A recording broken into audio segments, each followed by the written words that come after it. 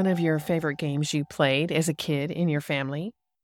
Growing up, we played Boggle, Scrabble, Pictionary, and tons of card games. Did you have that one game? You know, the one where you knew there was a fight to the finish so someone could walk away victorious? In our house, that game's name was Liverpool Rummy.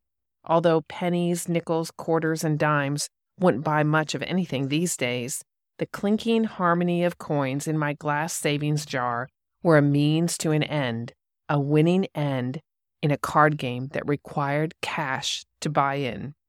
In the Wojak household, or Wojak if you're putting a Polish spin on my maiden name, the lack of major prize purses on the line were irrelevant.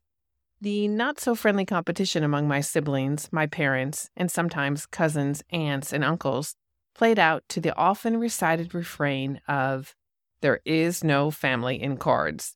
This, sweet woman, is an invisible boundary.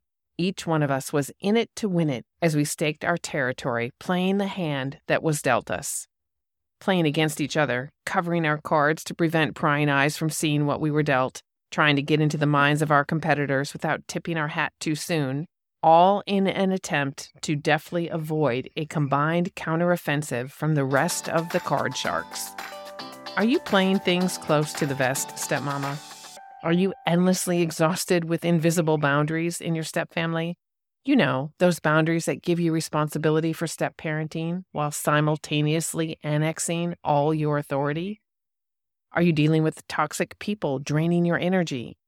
Perhaps sparks of resentment are kindling in your heart due to a lack of kindness or feeling unseen in your stepfamily. Do you find yourself on the brink of divorce, re-divorce that is, and you don't see any other options than the one that involves a hefty investment in your lawyer's Lamborghini? Well, then you are exactly in the right place, stepmama. Hi there, I'm Jen, wife, mom, stepmom, Jesus girl, Liverpool Rummy survivor, and certified professional life coach. I'm on a mission in 2023 to reach 12,000 stepmoms so they can stop walking on eggshells in their blended families and claim God's best for them, no matter the circumstances. Welcome to a sweet sanctuary for stepmoms. You're listening to the Bold and Blended Stepmoms podcast, the #1 podcast for Christian stepmoms, and I'm your hostess with the mostest, Jen Rogers. In today's episode, number 179, we'll use spiritual night vision type goggles, if you will, to illuminate invisible boundaries so we can put words to what we need, what we want, and what we desire without zapping all our energy, experiencing endless guilt trips, and falling into the same traps over and over again. In our Facebook group, I asked women to share their questions about boundaries. Bet you won't be surprised to learn we've got a slew of questions to answer over the next several episodes. If you're not inside the group yet, take a quick second to click on the link in the show notes so you can join the sweet sisterhood of women who understand blending requires a willingness and a vulnerability to do things differently. Join us so you too can become equipped for the unique calling God has given to you as a stepmom, the special anointing and appointing of a sacred stewardship role to care for the children God has entrusted to you for such a time as this.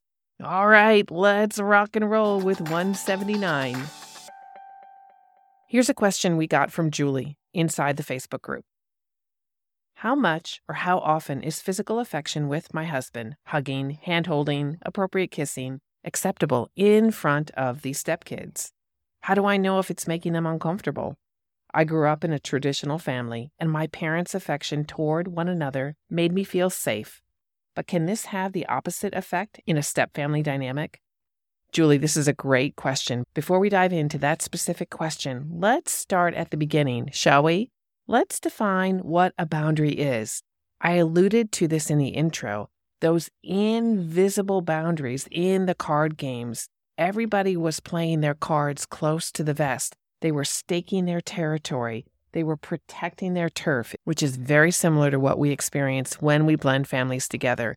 Everyone's thrown together inside of this blender, if you will. Have you ever noticed, by the way, on a blender, what some of the buttons are? Pulsate, chop, crush. That's often what it feels like when we come together in our blend. The norms, the traditions, the experiences that we have, what we're expecting to happen, we often get the unexpected because we've never been together before. Even if we got together and did some fun things before we all moved in the house together, it's very different moving from dating to living together in the same household and establishing traditions among loyalty barriers and among the fear of the unknown. So a boundary is just like in that card game where we each staked out our own space. It's an invisible property line. Bill and I are currently in an Airbnb. I'm sitting outside recording this episode. My microphone is on my lap as my husband walks down the gravel road with our golden retriever, Rex. The 4 deer inside the property line are on full alert. The closer my husband and dog get to them, the more skittish they become before they take off. They don't distinguish one property line from another. However, they do distinguish that feeling of being safe.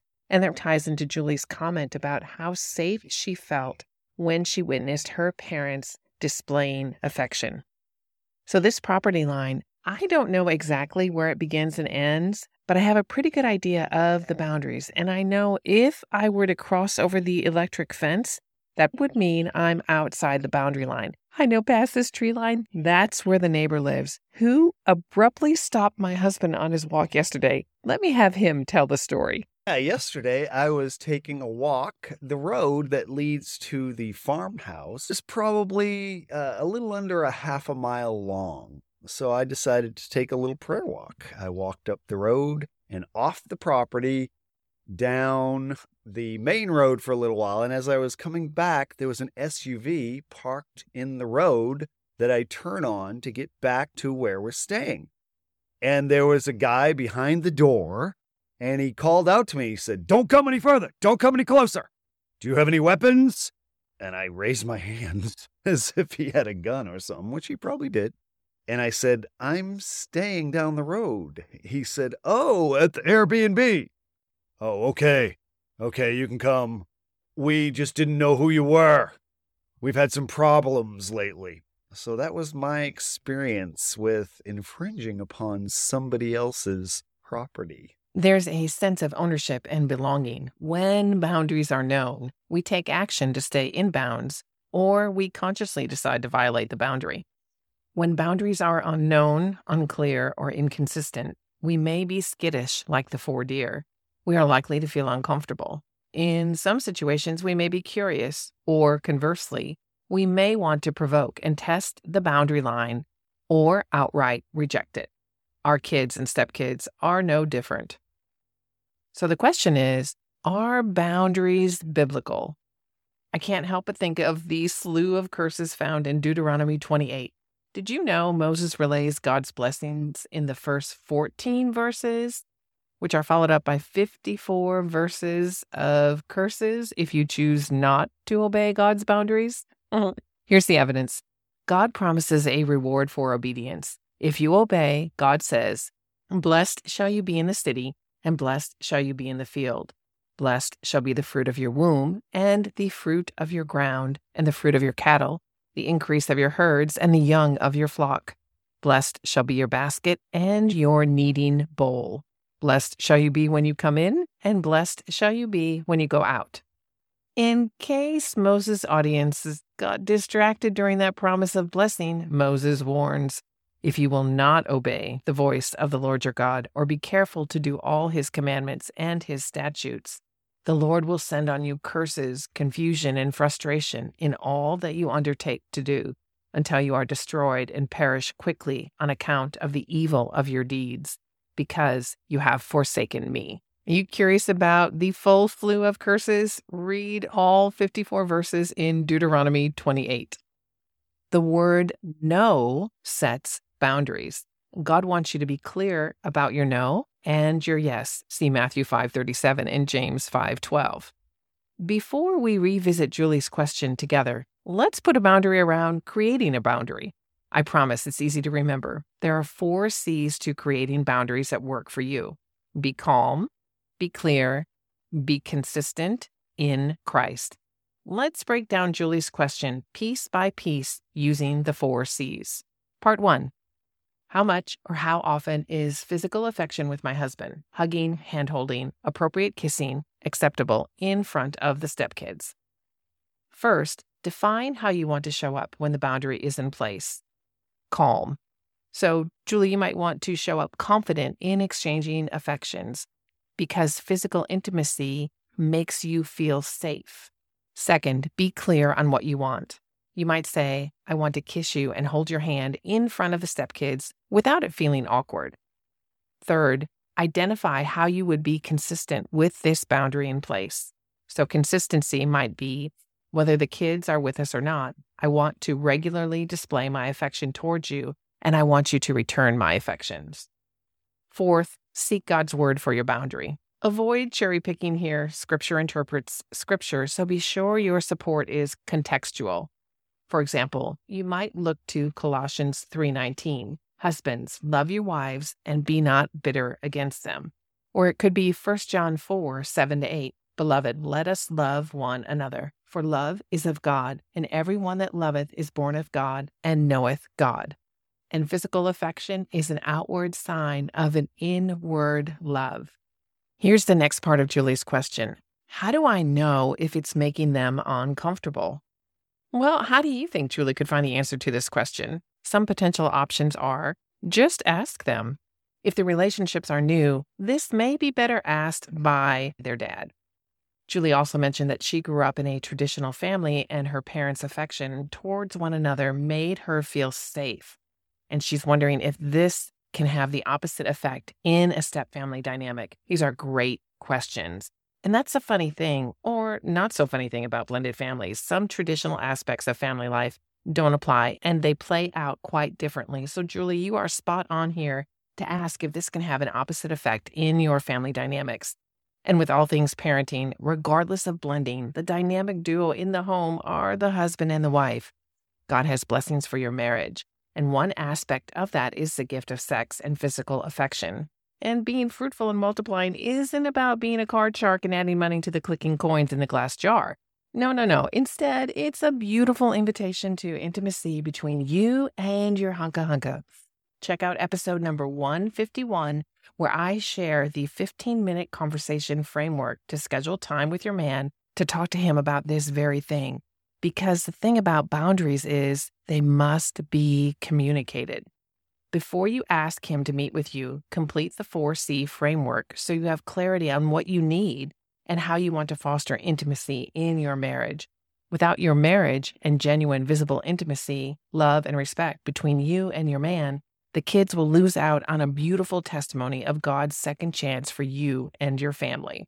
Next, I'm going to answer this question that was in the Facebook group. Is it reasonable to expect some intimate or private time with my husband uninterrupted? And how do I express this need without coming across as selfish? The same thing applies here to this question as what we just covered in the 4C framework and the importance of intimacy in your relationship. What you need, you must communicate your needs. The men, they don't know what they don't know. How could they know if you're not telling them what you need? This is your invitation to be bold and share with your man exactly what you need, exactly what it is that you desire, your level of intimacy, the frequency of your intimacy, how you connect best. And the two of you have a conversation about this so you can meet the other's needs. I think this is one of those things where sometimes I ask myself, is this a blended family thing or is this a family thing? And I think this is very much a family thing. This is very much a marriage thing. As in, when can you find the time? When do you carve out the time for intimacy in your relationship without the kids interrupting you? And I think that creates the opportunity to create another boundary. For example, can the kids walk into your bedroom anytime? Or is there a boundary around access to your room? So this creates the opportunity. When you have this conversation with your husband, this opens up the opportunity to answer some more questions about how you will protect this time. And let's be clear, this will not happen just off the cuff. This is something that you must plan for. You must decide to invest the time in creating boundaries for your relationship, to protect your relationship, and to make them known to the rest of the family. Okay, to recap what we have covered today, we have defined personal boundaries as invisible property lines. We contrasted invisible boundaries with visible boundaries. Think about the electric fence versus the trees on the property line. We shared some emotional responses to those boundaries, whether we're being confronted by the neighborhood watchman or the confusion or testing we can experience when boundaries are inconsistent.